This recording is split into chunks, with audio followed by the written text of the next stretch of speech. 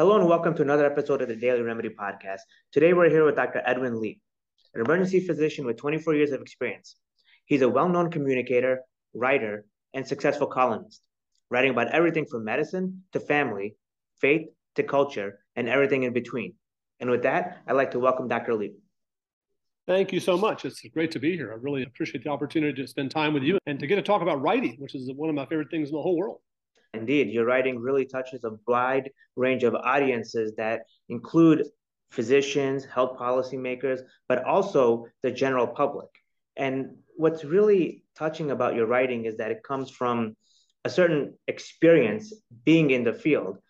You spent so much of your career as a locums physician in the emergency room setting. In many ways, that's like the clinical equivalent of the Wild West. Describe what that experience is like and why you choose to include locums in your career. So when I finished residency, I worked in one hospital with one fee-for-service group for 20 years. And towards the end of that, I just really needed a change of pace. I was not enjoying my work anymore for a variety of reasons.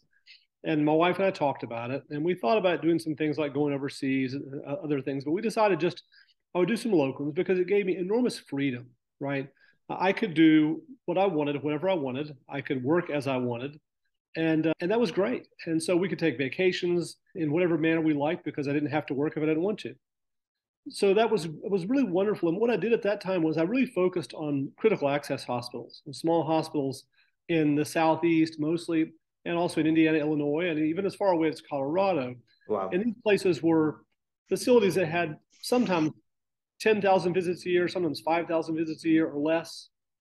I remember working in a place in Colorado, it was Kremlin, Colorado. And one shift, I saw 4 patients in 36 hours. And that had been so unlike my prior experience of medicine. And then that wasn't all the time, but it certainly was a nice change of pace. But for you to say it was like the frontier of the Wild West, it really was. And it really gave me a chance to be out there alone, prove I could do it, use my skills, take those skills to places that frequently struggled to find really well-trained physicians. So the thing about locums is when you're out there, you're typically sole coverage, at least in the critical access hospitals, you're sole coverage in a hospital that has no one else in-house at night. There's no family medicine doctor, there's no hospitalist, there's no anesthesiologist, there's nothing. So whatever comes to the door is really yours to stabilize and transfer if need be. Wow. That was a real interesting, eye-opening event. And I remember one time I was working in Kentucky, and I was reminded why this was important. So small hospital in Kentucky, 5,000 visits a year, almost nothing out there. And I had a patient need to be intubated. And so we did a rapid sequence intubation, paralyzed the patient, intubated him. And from the time the drugs were pushed to the time, it was probably 1.5 minutes, as it should be. And the nurses looked at me and said, "So that's what that's supposed to look like." Wow. And I thought that was really telling because there are lots of wonderful locums doctors, and there's some who aren't as good, and we all know that. And so to be able to take those skills I've acquired over the years through training and practice and take it to places like that was a real rewarding experience. And it showed me a lot of what it's like in America in places that don't have a lot of healthcare, that certainly don't have a lot of access to emergency healthcare. I used to work in a small hospital not far from where I live up in the mountains of North Carolina. And it's funny you would talk about the frontier because I was going up there one time to work a 24-hour shift. And it was about to start snowing. And I had my truck, and I had a blanket in my truck, and I had a first aid kit and some food and things like that. I was going up the mountains to a few thousand feet. I knew that whatever happened up there was not going to get flown out because of the snow. And I was going across some rivers I knew and driving through the weather. It was very rewarding to me. I like that feeling of being out there. A lot of my life, I've grown up on stories of frontier heroes, Eastern frontier, and I love reading about that. And being out there alone with no one else on the road, knowing that people would depend on me, lives would depend on me, that was a great feeling. I love that feeling. Yeah, I could certainly imagine how that perspective would give you a unique enjoyment in your career. And I think another real benefit of all those unique experiences in the ER world is your perspective gleaned in writing. And much of your writing appears as series of articles, for example, in Emergency Medicine News or Kevin MD. You've taken a unique approach and not just writing one-off articles, but you write a series of articles. For example, and again, everything will be listed on the podcast website. Sure. For emergency medicine news, you've written Life in Emergistan. You have a series of articles also in Kevin MD. Why do you take that approach as a writer? Why have multiple articles that kind of have a certain theme underlying it, but are unique in their own right? I think it's because there's just so many things to say, right? There's a lot of material to cover here. So life in the job that I do presents me with so many stories every day, and there's so many comments I want to make about it. And maybe it's just because I can't stop running my mouth. That's my dad said I was my dad always said I was an agitator, and maybe that's true. But that is a good thing. It's a good thing. And in fact, I started college as a journalism major, oddly enough, and didn't stay with it, but it circled back around. I always loved writing, and so those articles give me a chance to address things for the readers that enjoy hearing them and need to hear them. So I think one of the things I do is, particularly in places where I'm writing to physicians, is I have the opportunity to speak what others can't. And I wish I could tell you how many times people have written to me or come up to me at conferences or things and said, hey, listen, I read that article you wrote about X, Y, Z, and I really want to thank you because if I say that, I'll probably lose my job. So I can't say it, but you can. So thank you for that. Wow. I think that helps lighten the load of the people that I work with as my colleagues across the country, not just personally. It allows me to identify problems. I can speak about whether it's access to rural care, as I've been writing about lately, or I used to write about the pain scale or the customer satisfaction scores, all these things. I've been able to get away with this, and many people couldn't. And I feel reasonably sure that if I were an academician, I couldn't get away with that. Mm-hmm. I've given I gave a talk one time to a group of academicians, and I said, do you all know people who have been fired from their clinical positions because of opinions they held or things they said? And they all raised hands. Absolutely, we know that. Yeah. Not because they were bad physicians, but because their opinions were not in concert with the prevailing opinion. All right. And we've seen that in the last few years across the country. It's a terrible thing. We should give light and space to ideas. There are bad ideas that will die on their own. But when physicians say to me, I think the pain scale is a mistake, or I think that my metrics are wearing me out and burning us out and I can't do it, that needs to be said. Yeah. And I've been able to do that. And once or twice, I was applying for a job and someone said, we need you to sign this clause that says you'll let us review whatever you wrote. And I just struck through it and said, no, I'm not doing that. And so far it worked out. It worked out, huh? Yeah. One of the jobs I just didn't bother to take, but I promise if someone says it to me, I'll just say no. I don't need that in my life. Wow. They're not qualified to judge my writing. That's how I feel about it. But I like that approach. I really do. You describe yourself as an agitator. In many ways, you're an independent thinker, and that you have a certain level of courage in your words that empowers those who read it. And I think that's a gift. It's almost a blessing in many ways. You have a Substack page in which you write free form, you write lists, providing clinical advice, you share stories. What do you try to get out of your Substack page that you may not be able to do with more structured writing outlets like emergency medicine news? Substack is almost like the frontier also. It is. And if you know much about Substack, as I'm sure you do, there are plenty of writers who have left big positions in big papers and written for Substack. Yeah. Barry Weiss comes to mind, who just felt too constrained by the New York Times. And she said, I'm gonna write what I want in the place I want. And her Substack column is enormous, has an enormous following. And I think that Substack provides the opportunity it's very free in terms of free speech content, but it's also very liberating because you can experiment with different things. Now, yeah. And I will say, when I've written for EM News or for MedPage or even Kevin MD, my editors have always given me literary freedom to do things in a unique way. I've written poems and stories and lists and all sorts of things. And so I'm grateful for that. And so I really just have transmitted that over to Substack. The thing with Substack is there's no editorial lead time. So I can say what I want to say. If something happens to me today and occurs to me, I can have it on Substack tonight. It's that easy. And I think it's great. And so for me, it's a good place to experiment, to reach out to unique groups, because I have followers now who are physicians and followers who are nurses and followers who are nobody connected to the medical field. That's a wonderful thing because it brings them all in. And I won't always write about medicine. I'll write about other things and we'll see how that goes. And sometimes it gets purchased and sometimes it doesn't. And that's okay because not everything that we write as writers is going to be loved by a million people. That's totally fine. You think about ancient writers that we still follow in their lifetime, how many hundreds of people read what they wrote? Very few, perhaps. Exactly. But it's still relevant. It's still relevant. That's well said. The art of writing is a art unto itself. Let's explore that a little bit because you writing for you is very unique and it's clear in your words that there's a certain passion. What does writing do for you in general? We talk about the art and science of medicine. We discuss it mostly in platitudes while writing our medical school applications, and then we forget about it. But for you, in your words, it means something. It's real to you. Talk about the outlet of expression that is writing. I think that writing, in a very real way, is just a way of learning to think better. So when I have an idea and I can sit down and flesh it out, it allows me clarity on that idea, right? So my thoughts are going all over the place, and particularly when I'm working, there's a lot of chaos in my job. And this idea will occur to me, and I'll purposefully revisit that idea in my head all day long for a couple of weeks, and I'll hold on to it. And I'll wake up in the morning and say, now, what was that thing? Oh, yeah, let me think about that again. And I'll go through it. So then when I have the opportunity to come back and put it on paper, Yeah. it helps clarify that. It helps solidify that. It gives it a little more skeleton and then muscles and then skin so I can make that idea into something. And once I can do that, then I can convey that to someone else.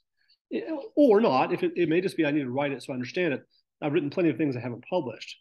But that writing act gives it substance and then gives it power because it has substance, right? Yeah. And so it allows me to write, and not just for me, but I write for my wife and children. I write for my grandchildren and my great-grandchildren because I think, what if they had something I'd written in 200 years or 500 years or 1,000 years? Wouldn't that be cool if you had that from your ancestors? That is really cool. I've done this for years. I've kept notebooks of things my kids said and things we did as a family because I want that to be there for them. And so that writing is also a legacy. It helps me cope. It helps me not to be burnt out. It helps me to get my frustrations out. It helps me to clarify ideas. It helps me to encourage, and it helps me to humanize medicine, I think, and to learn to hear and see stories in patients and staff and see them as stories on their own. So there is a multifactorial benefit to the writing I do as a physician, but also just as a human being. I like that because, as you had mentioned, it's a way of thinking. It can complement your skills as a clinician. It can also, in many ways, come across as slightly different, but making you a better thinker overall. We talked about this before. Emergency medicine is a fast-paced field. Writing is a deliberate process. Talk about the process of thinking in the clinical world and in the writing world and how the two combined make you a stronger thinker. Yeah, I think you could almost look at emergency medicine. It's kind of like flash fiction, right? Yeah, nice. It's you go into a room. I remember in residency, our residency director in Indianapolis was Kerry Chisholm. Rest in peace. He passed away about a year ago, unfortunately. But Kerry used to tell us that as physicians, emergency physicians, we shouldn't be in a room for more than 3 to 5 minutes. And for many physicians, that sounds horrifying, but it's just reality. We don't have time to spend a long time.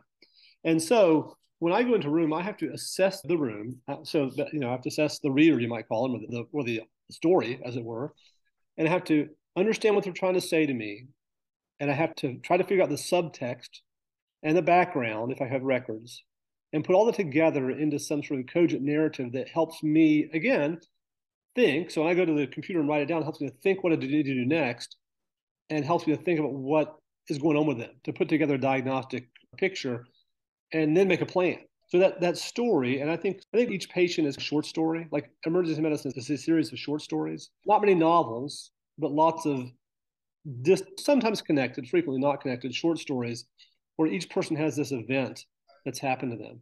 And that may happen over and over again with the same people, but it's not a long time. So when I do that sort of writing, allows me to learn. I have to work through subplot, subtext, dialogue, pathos, all these things in that short period of time, and then translate that into something actionable, or at least in some way that can reassure them or give them some encouragement or hope, right? That's interesting because you talk about in metaphors how the clinical world impacts your writing and the writing structure itself. So naturally, one would say you probably get ideas to write while practicing.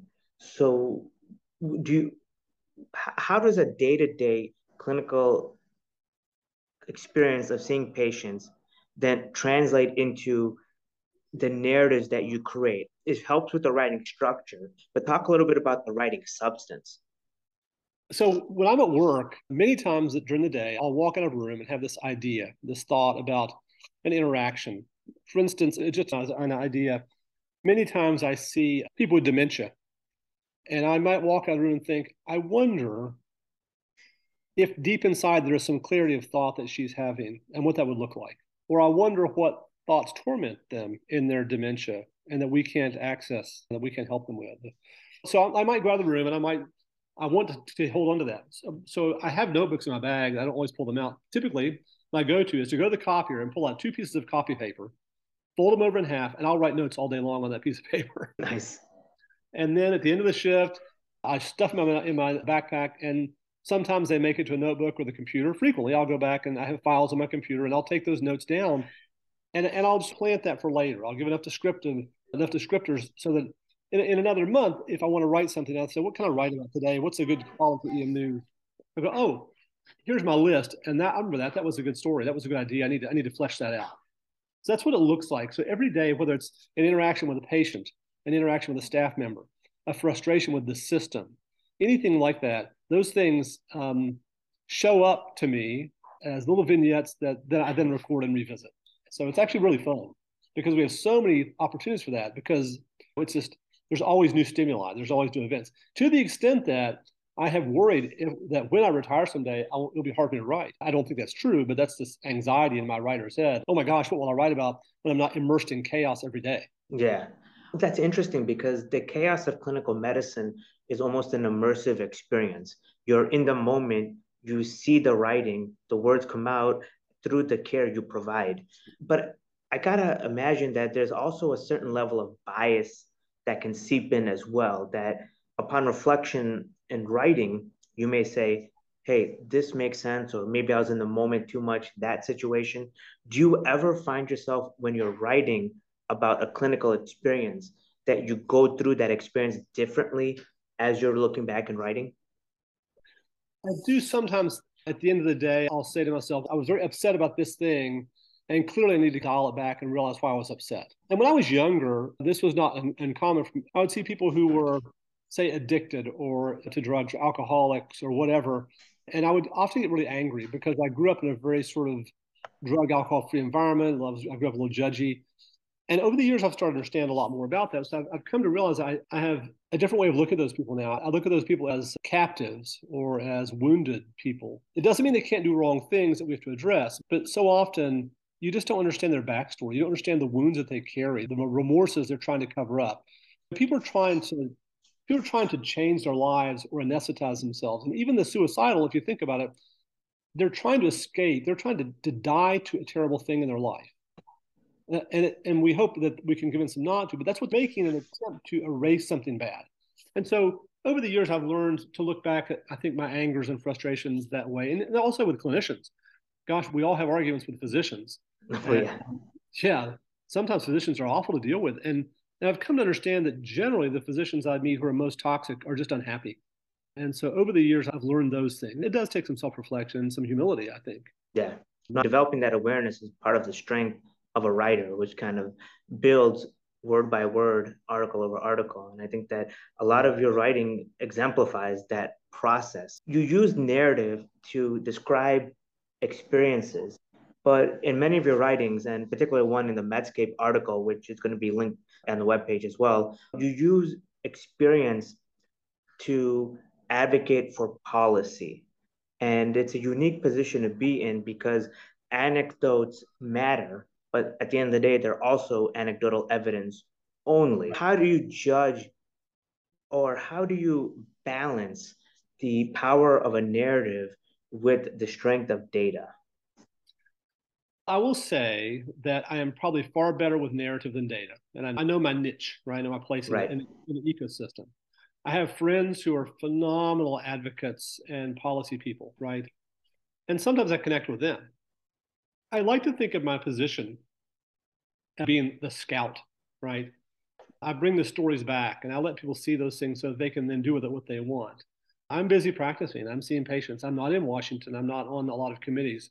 But I do try to bring these ideas up so that policymakers can look at them. And I have my own ideas. I have a whole series of ideas about rural care that I hope to put into print in the near future. But I think what matters for what I do, since I'm not really a data guy, is to tell the vignette of the story, the scenario, but humanize it, right? I make that story real. I need to explain to people why, for instance, when we have no beds in the country to put sick people in, that means human suffering. That means people who can't get care die.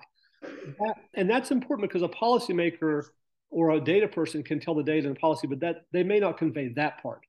If you talk about merely about mortality rates without thinking of faces, it doesn't have the same impact. Both are important, right? Both are important. And what I also try to do is make sure that what I'm saying is, if not supported exactly by numbers, certainly by corroborative evidence, right? Yeah. So when I say we're overwhelmed right now because we have no beds, that's my colleagues around the country, when I say that, then they say, absolutely, thank you for saying that. We're crushed right now.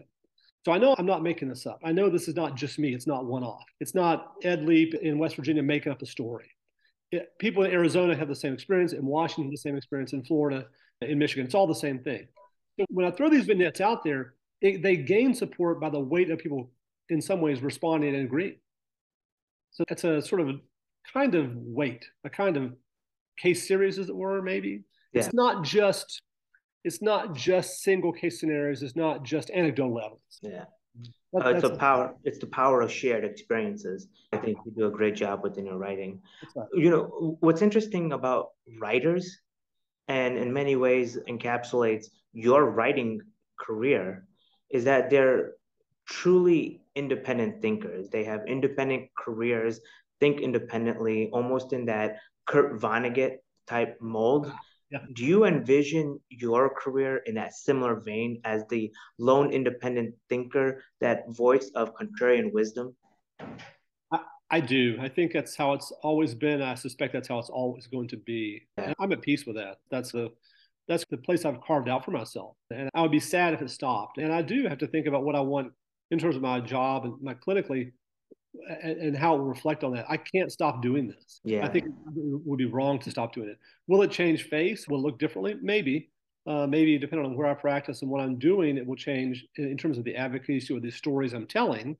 But I have to be that lone guy out there. And I've always been like that. I've always been the kid who wandered off in the woods by himself. When I was a kid, I would spend hours in the woods by myself. Yeah. And that was okay. And I'm still like that. And there's power in solitude, and there's a need for more independent voices in medicine. So by all means, I think what you're contributing to is more than worth its weight in value. But what's interesting is, like, for people like yourself and for me at a much lower level, writing provides both a personal outlet and a means for advocating for change. But clearly not all of medicine, as you alluded to, agrees with thinking in this vein. But so the question then becomes, should writing as physicians remain an independent pursuit subject to the individual interest, or should there be some level of integration? Meaning, should we have some means of standardizing it at some level, whether it's in medical education, some level of just personal journal writing to avoid burnout, or something where it's at least encouraged at a systemic level? I think you can offer that to people. I don't know that it needs to be. I think if you control it from a top-down level, I think that doesn't make good writing, because I think just of the very nature of how writers are. And also, it begs the question, when you do that, then who's in charge of it? And how do we trust them to say what's good and what's bad? Right? Yeah. The best thing is to throw it out there. And again, good ideas get purchased and bad ideas get ignored, or they just die and live on. That's how it's always been. That's always been like that. And Hemingway, he has a book called On Writing. Maybe that was his writing. I can't remember what it's called. It was a long series of books of quotes on writing. And he says the problem with American writers is that they began to trust the critics when they said they were good, and they trusted the critics when they said they were bad. Yeah. And he said, in the end, you shouldn't, because your writing will get better over time if you just keep at it.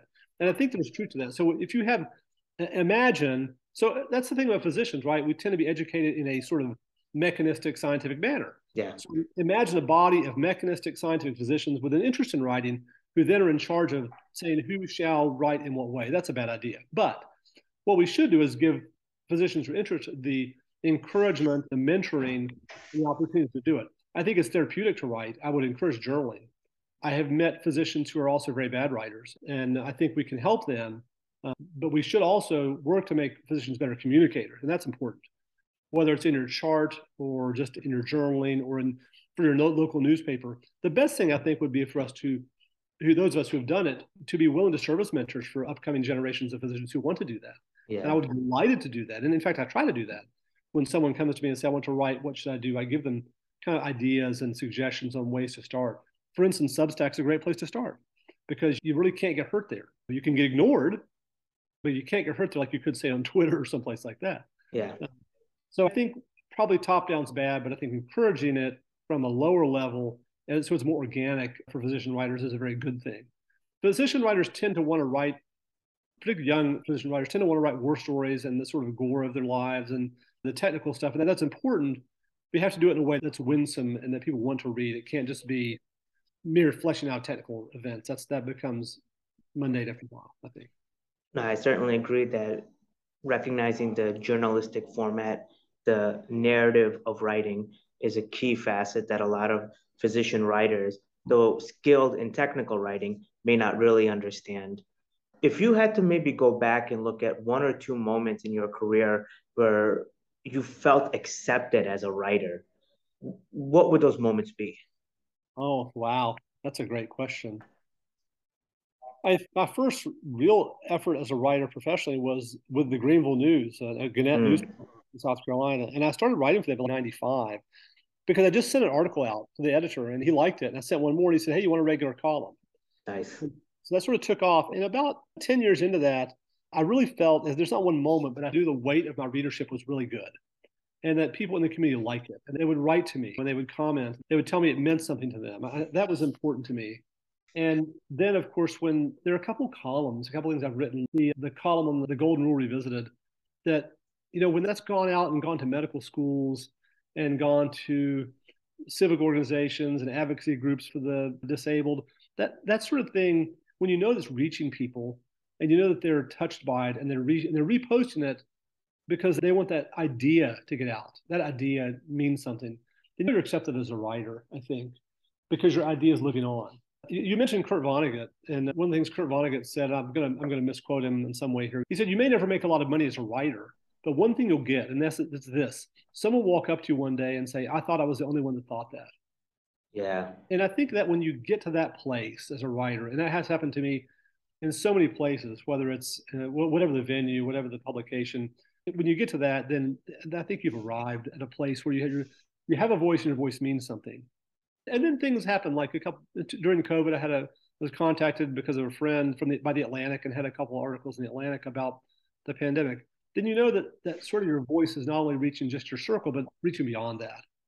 And that's really interesting when that happens. When that happens, you start to get other publications, other editors, and then it gets shared, and people are talking about it. You've stimulated conversation, right? Yeah. Those are moments when you say, my ideas matter. My ideas have had an impact, and that's because I write them. Yeah, said. Dr. Leap, I cannot thank you enough for your time and for your insights. What I would like to do in the remaining minutes that we have is for you to share with the audience how they can get a hold of your reading. I know you had mentioned the Golden Rule Revisited. That's on edwardleap.com, but there's quite a few outlets through which you write. And I would like for you to take a few moments to just share those outlets so that those listening can read your work. Great, thank you. So you can find my work at Emergency Medicine News, which is a Lippincott publication. It's online. I think it's emn.com. I can't remember the actual web address. I apologize. No worries. I'll put the URLs all at the bottom. Yeah. So Emergency Medicine News. And if you look under the collections, it'll have Life in Emergistan. And that's a collection of my columns for years now. Before it was titled that, it was actually titled Second Opinion. So that's been around. I started writing for them in 2000. So we're 22 years now. A lot of stuff there. Well, it's not all online, but a lot of it is. The Greenville News, Greenville, South Carolina, if you search my name, still has quite a lot of my columns there online. I think you can look them up online. There should be a way to do it without a subscription, but I could be wrong. MedPage Today is also a place that has columns of mine. I write a column there called Rural Prescription or Rural RX. And actually MedPage Today has also been reposting some of my Substack columns. So that's interesting. And if you look there under Rural RX, you can find it. I have been writing for many years a health column, oddly enough, which for the South Carolina Baptist Courier, and it's called Wholly, WHOLLY, Healthy. And you can find those there under Wholly Healthy, and that's free to search. And that's people like for me to write about little health tips. And oddly enough, that's probably my least favorite thing to write about, but I can do it easily. And it helps people. I write about things like getting why vaccinations matter, why it's important to watch for tick bites in the summer, make sure you check your house for carbon monoxide, things like that. People really enjoy reading. And if you go to Kevin MD, Dr. Kevin Foe of Kevin MD has a large archive of my columns that have been printed there for years and years. And so there's a lot there. Those are probably the most common places you can find things I've written. And on my website, which is edwinleap.com, and my Substack, I have archives and they're searchable. You can look for links to other columns and other places there. Quite a lot of different directions where it's at. And probably someday I should put it all together as one big archive. It's just a matter of doing the work of making that happen. Certainly, we'll do our best on the podcast webpage. So I would encourage all of you who are listening, who want to read an excellent physician writer or who are interested in the art of medical writing, please take a look at Dr. Leap's work. It's worth the while. Thank you so much. By the way, if somebody wants to talk about writing, wants advice, tips, I'm happy to do that anytime. Yeah. How can they get a hold of you? You can reach me on Substack, or they could just reach me by leaving a message on the blog, and I can respond through there. Perfect. And with that, Dr. Leap, thank you so much for your time. I appreciate it. Thank you very much. It's been wonderful. I appreciate it.